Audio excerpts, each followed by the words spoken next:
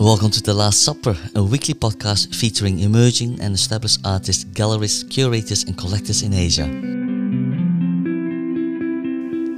Hello, I'm your host Oscar Venhuis, and in today's episode I sat down with artist Reo Ma.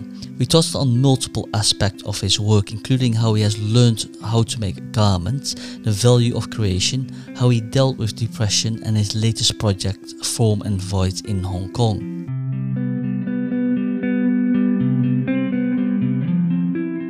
Learn more about art in Asia with Christie's Education in-person and virtual art courses, gallery visits and webinars. Visit Christie's Education website and enter all in capital letters Last Supper 15 to enjoy a 15% discount. The website link and discount code for Christie's Education can also be found in the description of this podcast. Welcome Reo, and let's begin. Can I chip in when he was here? Chip in? Yeah, because of course you can, Tommy, but we have only one mic, so you'll have to come to us because we can hear you only very faintly in the background.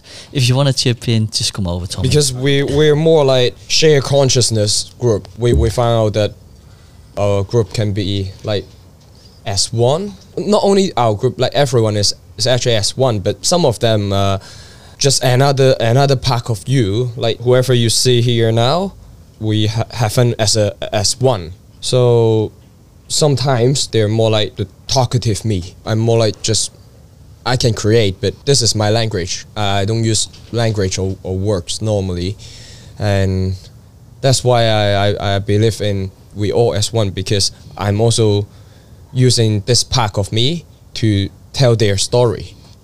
So yeah, sometimes Tommy or another guy called Eric, they explain in their words. That's really good to know, Reo, and this sounds like a real collaborative effort. Yeah, without permission actually. How then did you begin working together with Tommy? Because you began working by yourself first, Reo. Yeah, I started by myself, but I met Tommy like 17 years ago when we was a kid. We go cycle together. But he never say that he gonna, hey, let me do this, let me do that. He's always here, but until maybe 3 years ago, there's too much shit happened to me, and like I tried to work with the commercial world, and I just didn't like the way they treat creator. And since that, Tommy start stepping in and trying to help me out on those parts, and I can really just have fun with whatever I want to have fun. Yeah, now we have like, I don't know, quite a lot of us together and having fun in different format. I haven't even asked how you are, Reo. So how are you today? I'm enjoying the moment. The reason why I go to artist studios is, of course, to immerse myself in the world and environment. I've been to many studios, and this one we are in today has a very different feel and look to it. The space reminds me a little bit of the French movie, The City of the Lost Children, because of its industrial workshop feel. But I'd like to hear from you how you would describe your own workspace in Hong Kong, Reo. Maybe the same, because it's new to me every time when I come back. I come here every day, and this is the third atelier in Hong Kong. And how I started is just magic. I found this place one day on internet, and I just come here to check it out immediately, and I made the decision immediately. So there was nothing, but the landlord allowed me to, I don't have to reconstruct again when I leave. I don't have to like return to how it looked like, so I can do whatever I want here. And I felt the energy here is just different, so I decided to rent the place. And I used to work on wearable artwork more than anything, maybe sometimes photography, but I was in my own box. And since I moved here, I just started to make everything. I see Tommy getting off the sofa as well and walking over. So Tommy, what can you say about this studio and workplace? Hello everyone, I'm Tommy. As Rio said just now, I met him since I was little, when we were like 11 and 12. But we went to UK to study at different times and different places. But at the end, we came back to Hong Kong.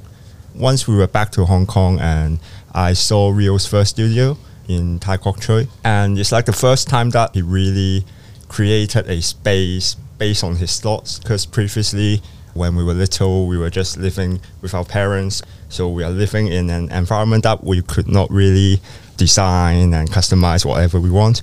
But in the first studio, Reo started to have this space. And as time evolves, as like rental prices increase, he had to move to another place. It's more of an office area in Kwai Chung. And the vibe is just quite different with Tai Kok Chui. And you can see how the vibe limits Reo's creativity and his thinkings. And it's also related to something that happened during that time. So during that time in Kwai Chung, actually the creations quite different in Tai Kok Chui time, and also the place we have now. So after a while, Reo just decided to look for a new place. So we ended up here in Wong Chok Hang. Because this space, different from the two spaces before this space we have, and two outdoor areas. So actually it created quite a lot of space for Reo to really, at that time that Reo transformed from doing wearable arts and photography and started to explore a lot of different channels and mediums. So not just limited to physical. And he also explored creativity in the digital space. He started to learn about Blender and see how he could actually create something that could not be created in this physical world. So it's really at this place that we would start to see a really long range of mediums that Reo thinks could present the ideas that we always talk about when like we chill between our friends and our community. And I think it's also at this time that, because Reo mentioned that I started to help him with organizing his thoughts and also this place during these 3 years. It's actually at this point that triggered me to see how this range of pieces and artworks that he made were able to actually influence people's thinking. And I actually feel like a sense of satisfaction, and also there's just a really good feeling when people see Reo's artwork and they were able to understand what we've been talking about all these years. Because just by words, just by talking to people, we didn't really feel that people understand us. But now through different types of mediums, we were able to let people understand through the best medium that they are able to understand a concept. Let me ask you who Reo Ma is. So who is Reo? Ooh. Who Reo is? Everyone can be Reo. Reo is more like just a concept, a vision, or a thought, or some kind of projection. I just receive the energy, and I don't really know who Reo is. Reo is just consciousness. So when Tommy understand me, or T understand me, or Eric understand me, they can be Reo. So I don't know who Reo is. So the way you describe it is that the idea of Reo is a shared consciousness, and who Reo is depends on the individual you communicate with because of their personal interpretation and experiences. So there is this kind of multiplicity of identity who Reo is, whatever the other person makes of it. Is that a fair description? I think the thought somehow already on Earth or in our dimension in different format, but just I'm using some kind of format to group bunch of people that can understand from this kind of format. So in this way, when they understand me and they carry on to spread the seed, they are already Reo. I don't know how to explain in a less abstract way because because I use other kind of format to tell story most of the time.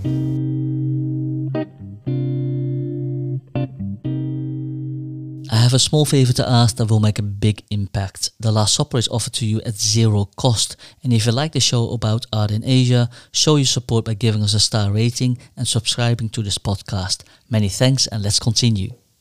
I'm looking around me, and next to us are several pieces of hardware. Or how would you describe these works that we are looking at? Just like Pakov, this is like leather sculpture, but this is all based on my mood to create. I didn't use any pattern because I used to do all the tradition craftsmanship work. I learned from tailor, Shanghai old tailor, like every technique, and ended up I enjoy doing it without any rule. Like even pattern, I don't base on the size. I just created whatever in my mind or how I feel like, and I will wait for the person. So I started with that, and I find out that this is not the only format I really enjoy with. And I start to make my own lens because I'm also very into photography, and I want to share whatever in my mind to my friend. So I create my own lens out of those vintage lenses I create in UK, because I used to collect a lot of vintage lens from the vintage market. And I left it in atelier for quite a while until a few years ago I started to make my own lens or my own camera. It's really phenomenal that you can just create new lenses and cameras from old pieces. Was photography an interest you always had, and what attracted you to photography and old cameras? It's more like time machine to me, so I can get back to whenever I want because I have fully control of that frame, and that's actually in my mind already, and I can just go back and feel the moment because I'm living that moment by using my own tools to understand what is happening in front of me. So it's more like a hobby to me, you know. Last time we met, we briefly talked about your time in the UK. Explain to me how you ended up there and the reason why you went to the UK in the first place. I was planning to go to New Zealand or US, but my sister didn't enjoy hanging out with me, so yeah, I'm not going to US. And end up I went to a school fair, and then there's a school waving a hand to us telling me that, oh, you can ride, we have horse riding, we have swimming pool, but yeah, all we have is just rugby. See, so the people at the school fair persuaded you for you to move to the UK. So what came to me about your experience in the UK, because you decided not to go to London but Cambridge instead? I didn't enjoy the environment in London. I know I'm going to party every day, so I prefer myself in Cambridge, a place that really can calm me down, and I really enjoy being chill there, like doing nothing. Just let me lay down at Jesus Green, and I can do it for a few years. So I decided to stay in Cambridge, and I had a degree with Kingston. So they have a small campus at a school in Cambridge. So I just applied for that, and because I know school is not the only thing that I can develop myself. They provide you a good environment, maybe like equipment, but they won't develop your mind. So it's just a way to get my visa in UK. So I can apply for different interns to see how things going. So I try to be buyer, I try to be I work for designers during the Paris Fashion Week. I try to understand what is going on and what I didn't really enjoy, what I gonna say no, you know. So it's more like I go there for visa and for the environment in Cambridge. If I understand it correctly, you avoided London to focus more on developing yourself instead of going to parties. The way I party is just creating at my home, or maybe I go out to ride my motorbike sometimes, but my kind of party is just staying at my home and then creating with my mates. Before you moved to the UK, where did you learn how to make garments? Because in your studio where we are, you have a rack full with patterns and leather garments. How did you learn to cut patterns and make garments? Because I'm not from a wealthy family, so when I see people wearing expensive trousers, I want to know why is that expensive? So go on YouTube, go on internet, or ask some kind of old master from Hong Kong, hey, how to do that? And they will just tell you, because you're just a kid, they will tell you. And since that I maybe 12 or 13, I start to make denims. So I reconstruct all those old denims, and that's how I started it. And I see several beautiful heavy-duty sewing machines as well in the studio here. Are these the ones that you learned making garments on? Ooh, the sewing machine was from an old lady. She was like, hey, do you want a sewing machine? I can sell it to you for 1,000 块. I was like, oh, okay, let's get it. Yeah, actually it's a industrial machine, which we left it outside our front door because it's not working yet. I can fix it. It's more ooh, I can see the first machine every day, because I had a easier for myself to control, because that one is really too old, and this is more efficiency for myself. When I think it, I have to do it. I can't spend all day here doing just the machine work. What's really fascinating about you is that you not only have very original ideas, but you have the craftsmanship and curiosity as well. You have the ability to transform your ideas into physical and tangible pieces. Yeah, I always made this jokes like I graduate from YouTube University. If you can't find a tutorial, you're probably not using the right words. You will find it if you really want to learn how to do that technique. It will be on internet somewhere. You just didn't have the effort to find it sometimes. Or when you find it, you figure out that, oh, it will take you 36 hours to do the single sewing. Yeah, just hand sewing. You can't do other sewing. So not much people will really do the execution. So that's really fascinating. And I see Tommy coming back as well. Do you watch YouTube as well to learn new skills, Tommy? Maybe I can share a bit about this. Because I read about stuff on the internet, so I want to make something, but always after I read the tutorial, I'm still not able to do it because I'm a logical type of person, and I just see the steps, but I need a lot to tell me, oh, I can actually try this to test it out, but I can't do that. But when I see Reo doing things, he reads the basics and he starts to just use his imagination, based on, oh, this can be like this, and maybe I could do this. And that's how he was able to just basically know about this tool and doesn't need to spend a lot of time to go into the details, but just try to get the best out of it and make what he wants to present to the world. So that's actually something that I could not do as a logical thinking type of person.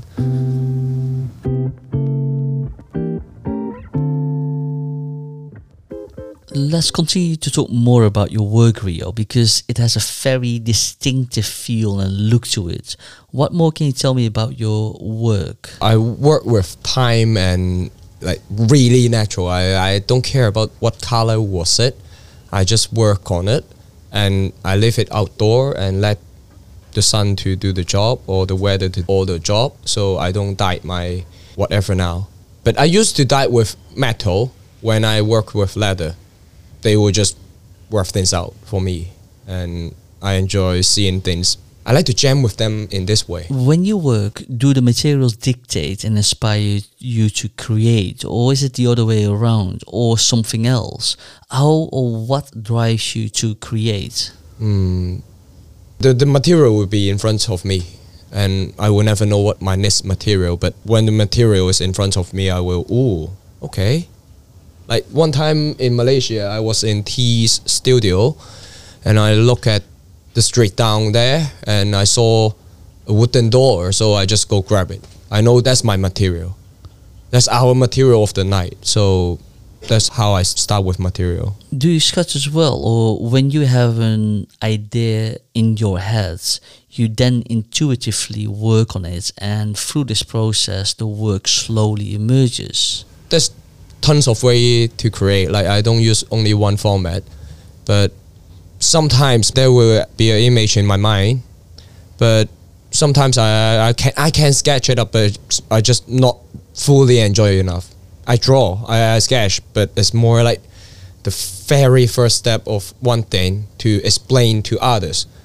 And sometimes I just skip the sketch. I just feel whatever it will look like. I work with the energy itself.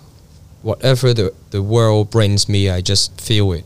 So maybe in a physical way to talk about it, then yeah, material itself is how we start with. When you work so intuitively, can you describe to me when you know when a work is finished, or do you believe that your work is never finished? It's never a product to me.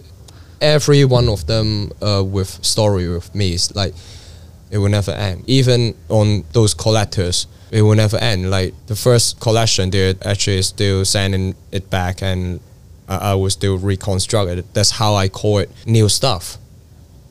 So when people ask me, hey, you're not doing wearable garment anymore, I'll be like, no, but I reconstruct my own work. So that's how the new stuff out, and other people won't be able to get that kind of pieces. And what is your viewpoint on letting go of the pieces that you work on? Because in a way, they are never finished or complete. The way people collect my stuff is more like we're gonna have tons of conversation, but we didn't do it on purpose.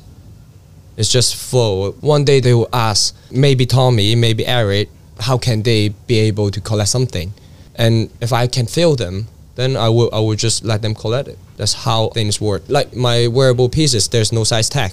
So in London, there was few pieces. It took 6 years to find the right person, but that person gonna wear it forever, because I don't think that it needs to be seasonal. It's third ways on earth. So I don't want to inspire anyone doing a brand or seasonal shit, because end up it will be in the field. But recently I find out if everyone made their own clothes for their friends and family, then we can do something with that. So I still enjoy making clothes. I still enjoy making patterns, but that's how I start with it. Do you mind speaking more about how you work with collectors and partners? Because I find it really fascinating how you collaborate. Some of the pieces, I know they can be able to understand it and will wear it for quite a while. Then that kind of pieces, I will be able to have feel conversation and understand, can he be able to understand the pieces? That's okay, but that's very rare. But some of the pieces I really need to think about is because there might be story behind it, and that story, without the story, the pieces itself won't be here. And that really need to make me think. Like if Tommy want to collect anything, it has to be some kind of story that also appear on him or as one. I feel as one, and that made things easier. But yeah, that is not my whole intention. So I never care will anyone collect it or not. This is never the intention until maybe Tommy, he say, hey brother, you can't work like this. Like people ask you doing things for free all the time in Hong Kong because it's a commercial world. They skip your park, you know. They ask you to do all the shit. So yeah, that's how they started up, and it's never the intention that we want someone to collect our stuff, because I'm more into getting it into National Museum and everyone can really get what I want to try to say instead of someone paying me, because I can, all I need to do is create. I don't care about, I don't go omakase. I can spend all the money on tools, on material, on rentals. Yeah, that's not how made me happy. Money won't make me happy. Come over, Tommy, because I see you want to add something as well. Like, well, for me, it's like Reo mentioned how like, people just take the things that he enjoys doing for granted, right? But at the end of the day, like our purpose is to, we know that we have this thinking, but we want people to be able to understand it. But since we are living in a reality, we need cash to make this thing run, and also to have the funds available for us to broadcast this message to the world. So I started to participate in this and to find ways to make this sustainable. And the trigger point for me is like how the commercial world in Hong Kong, they are not able to see the value of creation. And I just want people to be able to understand the value of creation, the value of art, and the value of culture. Because I don't think this is a very familiar idea for Hong Kong people. Like there was a commercial job, the guy expects Reo to do every part of it, like design, actually deconstructing the shopping space and doing all the paintings and stuff. But all these are actually works, right? And he gave out his budget based on all these physical things that you can see, but he actually thinks like the design fee part is worthless. And why this is a trigger point is I want people to understand there's value behind this. There's a lot of work, and there's a lot of research. As you said, Reo needed to develop his skills. Reo needed to develop his perspectives. And also, it's the way he thinks that's the uniqueness, right? So we just want people to understand that living in a commercial world, I think the way people need to understand the value is somehow related to a money value, right? So we just want to let people understand why we think there's a value behind this. And after that, they could make their own judgment about whether they want to collect it. And talking about collection, we just don't want people to collect for the sake of collecting. We want it to, as Reo said, represent a part of him, especially why he enjoys seeing Reo's work. Like last time there was a collector, he has been buying garments from Reo for quite a few years. I think back in Tai Kok Tsui time already. And he came and saw a art piece, like a concrete trousers. And there's a story behind it that we think fits him very well. And actually, he came to ask us whether he could collect it. So we thought for a while, because that was just a piece that Reo made as an installation in this atelier. But we think that it really fits him, because he has been supporting Reo in making his wearable art, his garments, for quite a few years. So I think like this sort of collection is how we would enjoy, and by him collecting it, he could actually have a piece in his own space that he could share the joy that he gained from Reo's work to his own community, to his own family and friends.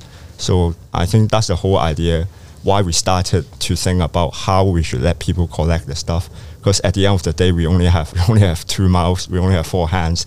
There's only a certain extent that our messages can be broadcasted, right? But through this way, like one person to another person, and that person maybe to 2 people, in that way, people are able to explain to their own community through their own language, instead of having our own language between Reo and I and trying to broadcast to everyone. So I think through this way, I think we would just, like at this stage, we would just like to use this way to start to let people know about our whole philosophy and all our ideas. Why do you believe that people in Hong Kong don't understand the value of creation? I mean, I think people here are very creative in a cultural way, but most of the time people here are too shy and be shameful on being creative. There's no good or bad. This made the place unique, and I'm trying to enjoy it. Actually, I had so much joy recently by doing a project with T-Bai. So we're actually having a so-called exhibition, but it's actually to record whatever we had fun. We had space that's supported by, I don't know what's that, but it named Form and Void. So they let me and T to have fun at the space, because it's an artist form space. So me and T recently start to build whatever in our mind. So we call that Void, because it named Form and Void. And void to us, it's like when we do things and enjoy, that's how we do our meditation. Whatever I create, I can get into the void. And we want to share the feeling with everyone, not just people who love art, also people from the community. And there's old man came in, and he can also enjoy the whole space. So people in Hong Kong, normally when they see a gallery, they will be afraid. They don't even talk inside, you know. Yeah, it's a bit too serious. They're taking it a bit too serious, because it sounds like involving a lot of money. In this commercial world, everyone afraid or respect the money side. So people here make me feel like they're just shy to create. And me and T had a project named Collaboration Without Permission. So whoever passing by, when we talk to them, we understand that he might be enjoy drawing on the painting. We just invite him to draw on the painting or do whatever they want. And we can start to let them understand the feeling of creating something without any permission. This is what freedom actually means, instead of upside down the rule.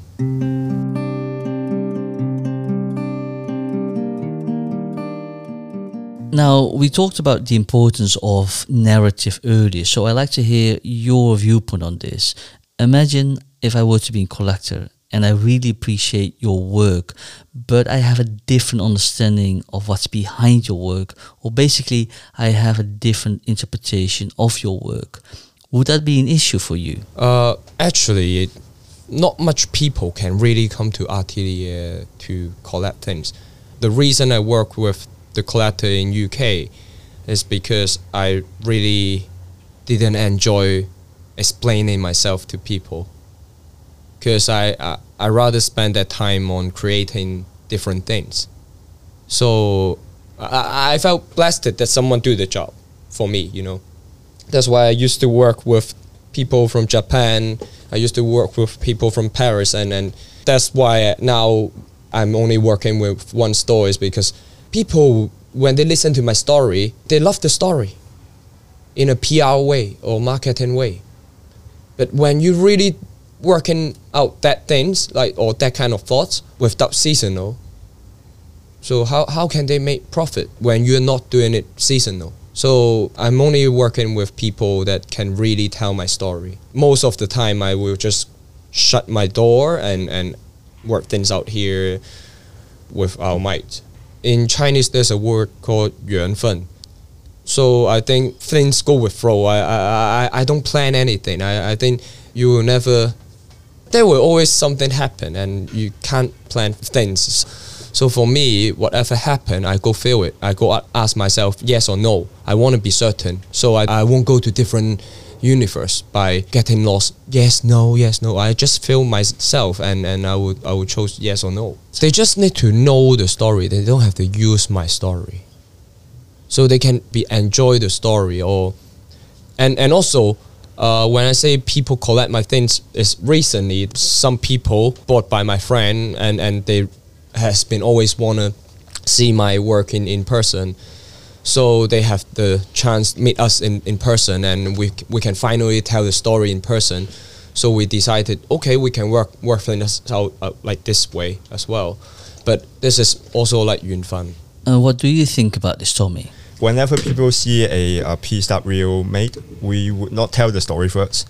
We would usually let them to just see it, try to feel it, and we want them to share about their feeling, and we would hear about it.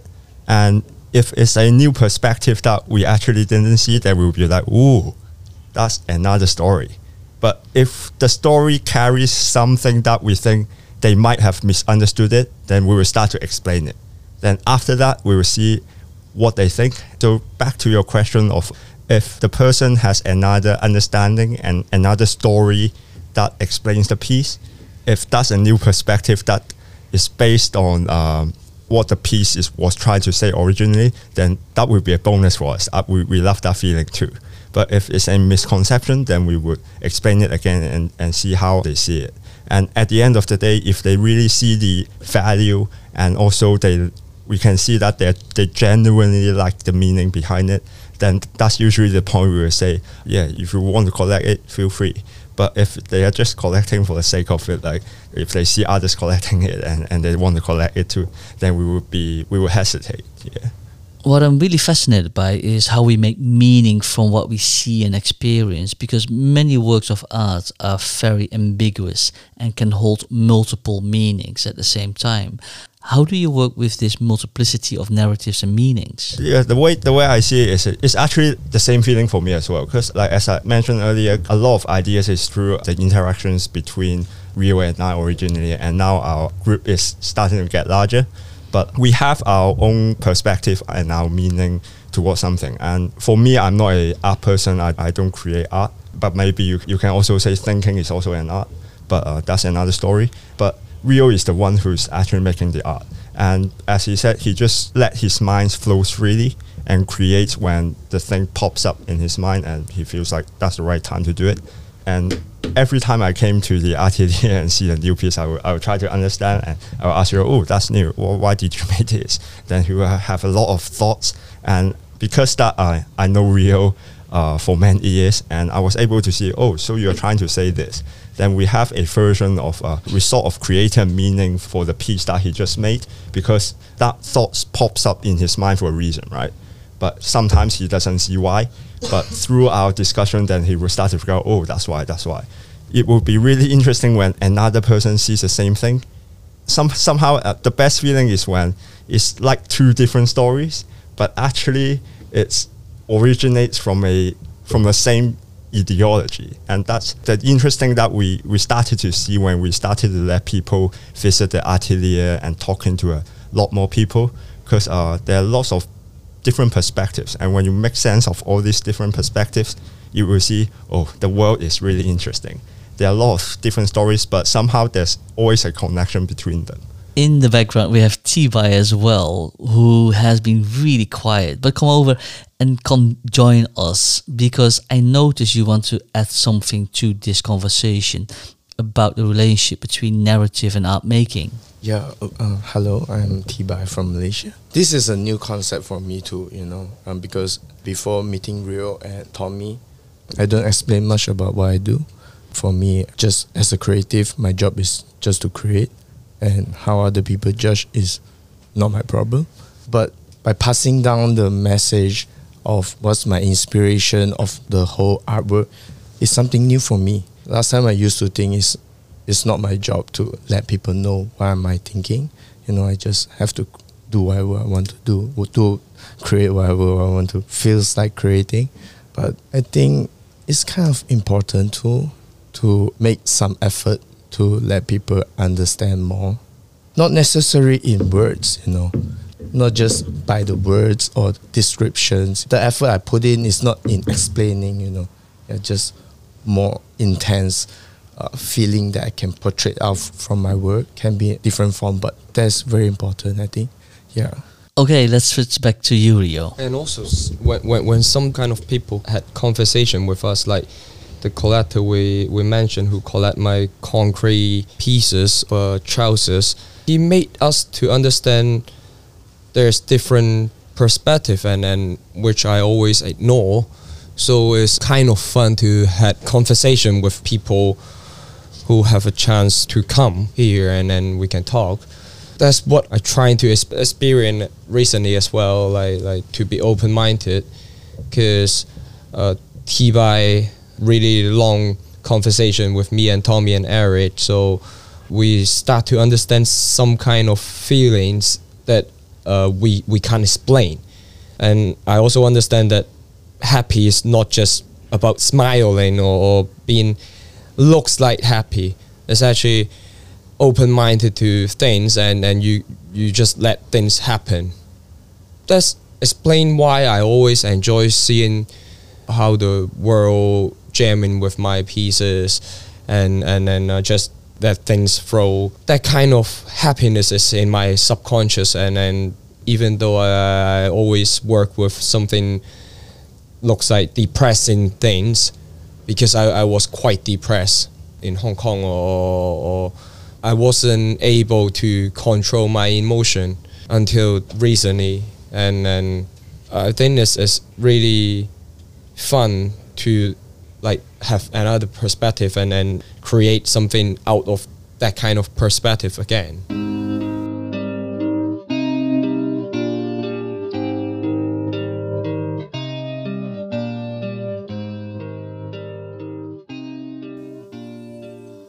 Earlier you spoke about a period you were grappling with certain things that happened to you and you felt very down. What can you say about how you dealt with these emotions?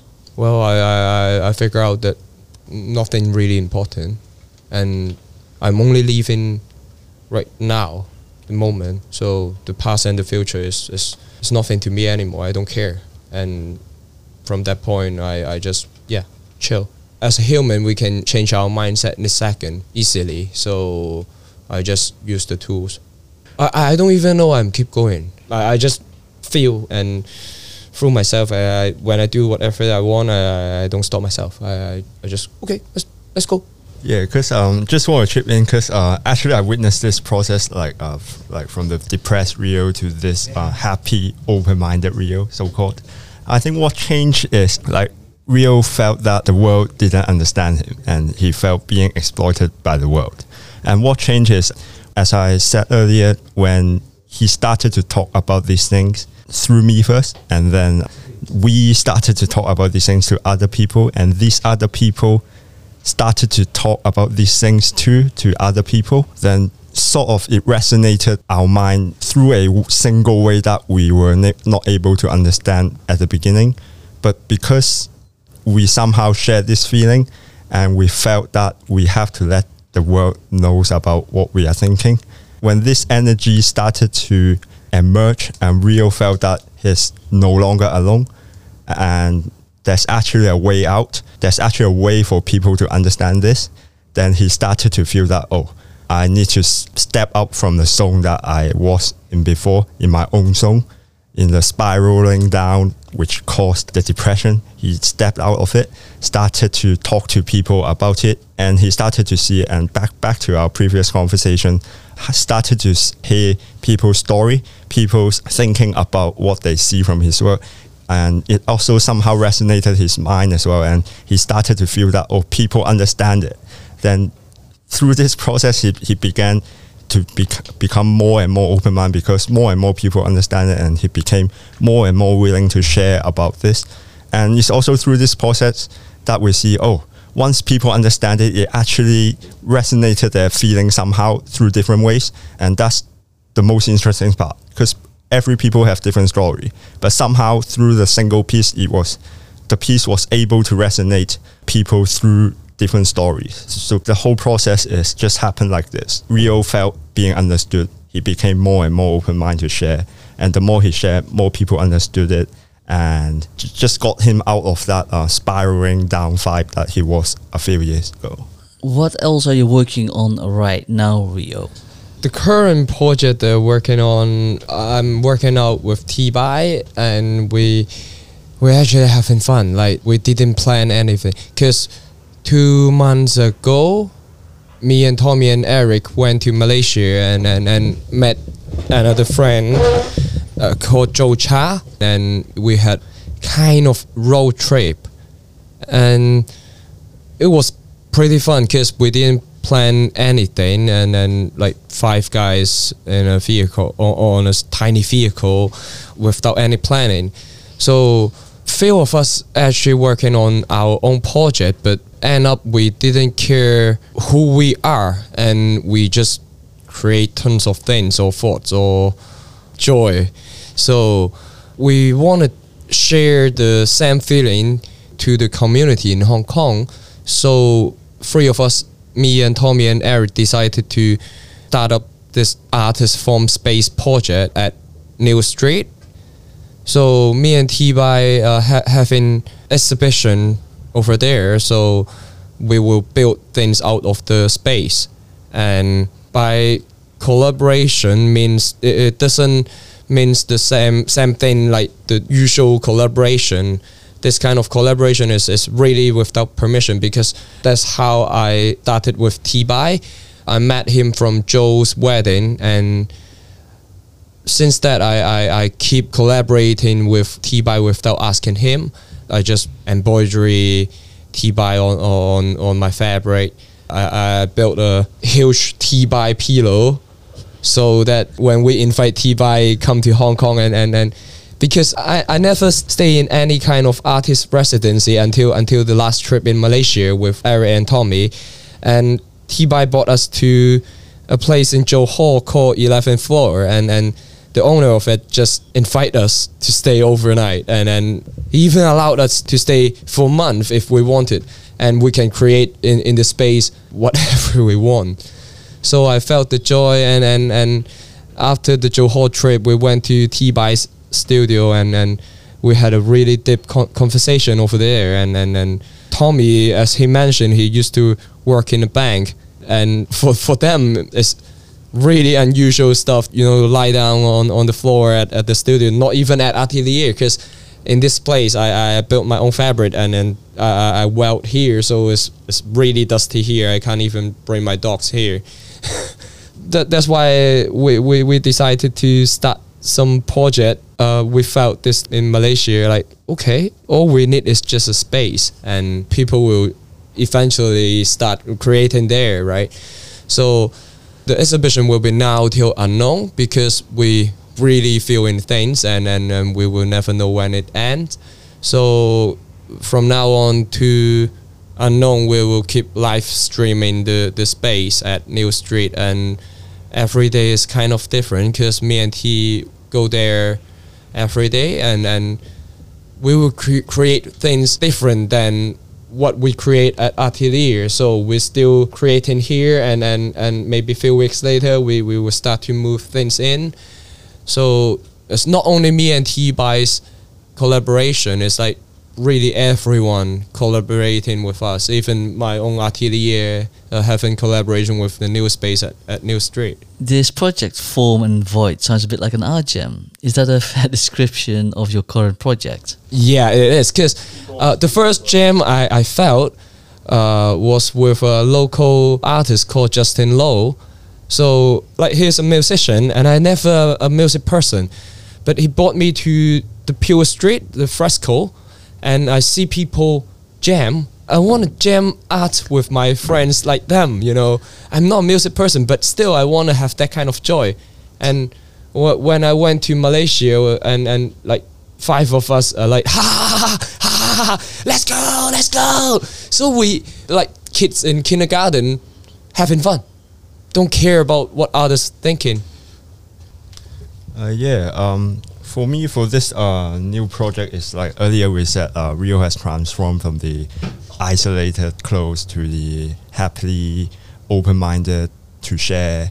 And so now we are at this stage of we want people to understand it, and through the process of letting more and more people to understand what we are trying to say, and we resonated their own feelings, and they actually want to be part of this as well.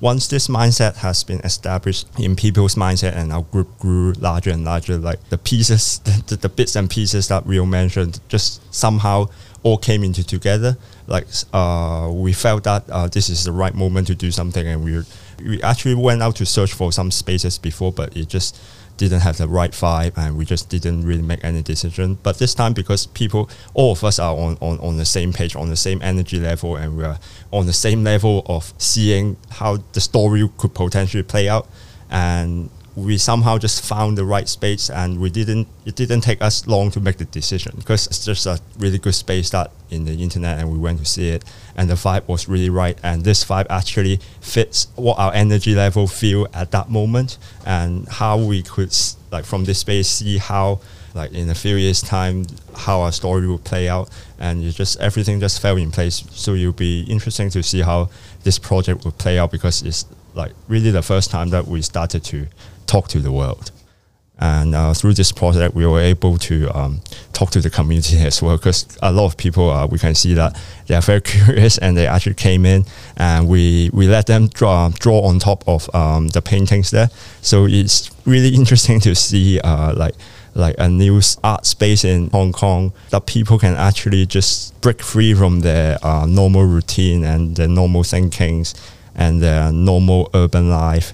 And it is sort of like a void for them to just be themselves and say and draw and make whatever they want.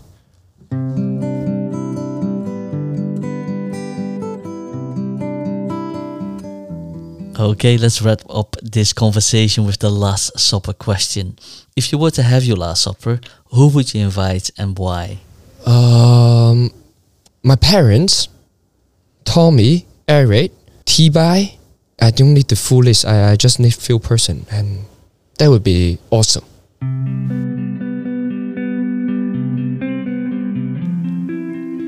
Many thanks for this amazing conversation, Reo, Tommy and T-Bai, and all the best, of course, with your current project, Form and Void. Thank you. Thank you for listening to this episode of The Last Supper with Reo, Tommy and T-Bai. If you like this show about art in Asia, show your support by giving us a star rating and subscribing to this podcast. Don't forget to follow us on our Instagram at thelastSupper.asia. And of course, I welcome questions, suggestions and new subjects about art in Asia. Simply send me a direct message on thelastSupper.asia Instagram account. If you don't have pen and paper handy, more information can be found in this podcast description. And finally, the Last Supper podcast supports the Hong Kong Art Gallery Association, a member-based non-profit organization of established local and international art galleries in Hong Kong.